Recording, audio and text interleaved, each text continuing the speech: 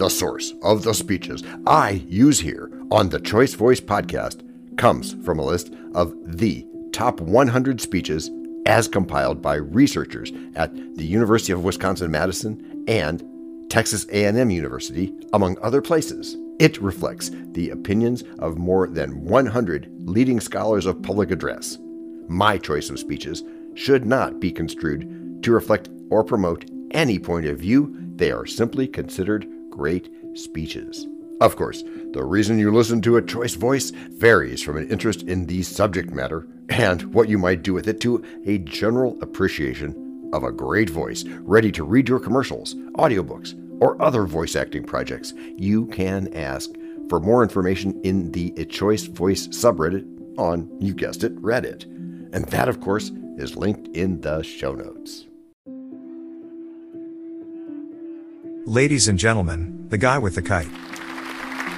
Mr. President, I confess that there are several parts of this Constitution which I do not at present approve, but I am not sure I shall never approve them. For having lived long, I have experienced many instances of being obliged by better information or fuller consideration to change opinions, even on important subjects, which I once thought right but found to be otherwise. It is therefore that the older I grow, the more apt I am to doubt my own judgment and to pay more respect to the judgment of others.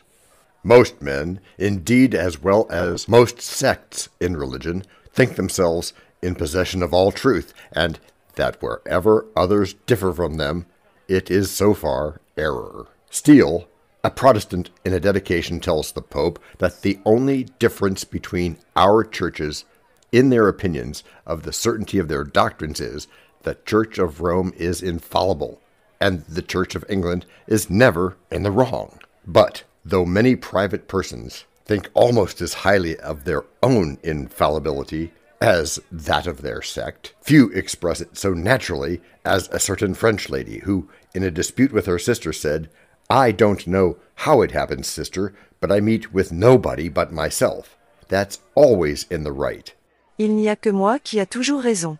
In these sentiments, sir, I agree to this Constitution with all its faults, if they are such, because I think a general government necessary for us, and there is no form of government but what may be a blessing to the people if well administered, and believe farther that this is likely to be well administered for a course of years, and can only end in despotism, as other forms have done before it, when the people shall become so corrupted as to need despotic government, being incapable of any other. I doubt, too, whether any other convention we can obtain may be able to make a better constitution. For when you assemble a number of men to have the advantage of their joint wisdom, you inevitably assemble with those men all their prejudices, their passions, their errors of opinion, their local interests, and their selfish views. From such an assembly can a perfect production be expected? It therefore astonishes me, sir, to find this system approaching so near to perfection as it does, and I think it will astonish our enemies, who are waiting with confidence to hear that our counsels are confounded like those of the builders of Babel, and that our states are on the point of separation, only to meet hereafter for the purpose of cutting one another's throats. Thus I consent, sir, to this Constitution, because I expect no better, and because I am not sure that it is not the best. The opinions I have had of its errors I sacrifice to the public good. I have never whispered a syllable of them abroad.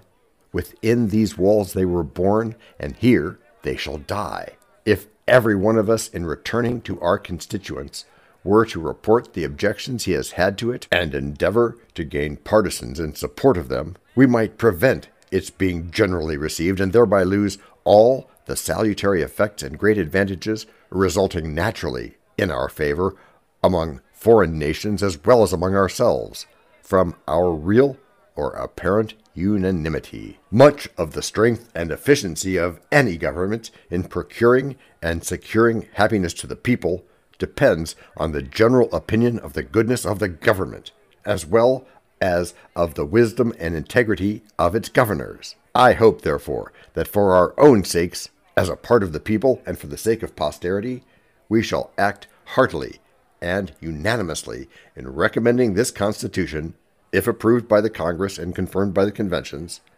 wherever our influence may extend, and turn our future thoughts and endeavors to the means of having it well administered. On the whole, sir, I cannot help expressing a wish that every member of the convention who may still have objections to it would, with me, on this occasion, doubt a little of his own infallibility, and to make manifest our unanimity, put his name to this statement. Next week, it's Her Majesty Queen Elizabeth, the first Queen Elizabeth, giving her very short Spanish Armada speech. Join us.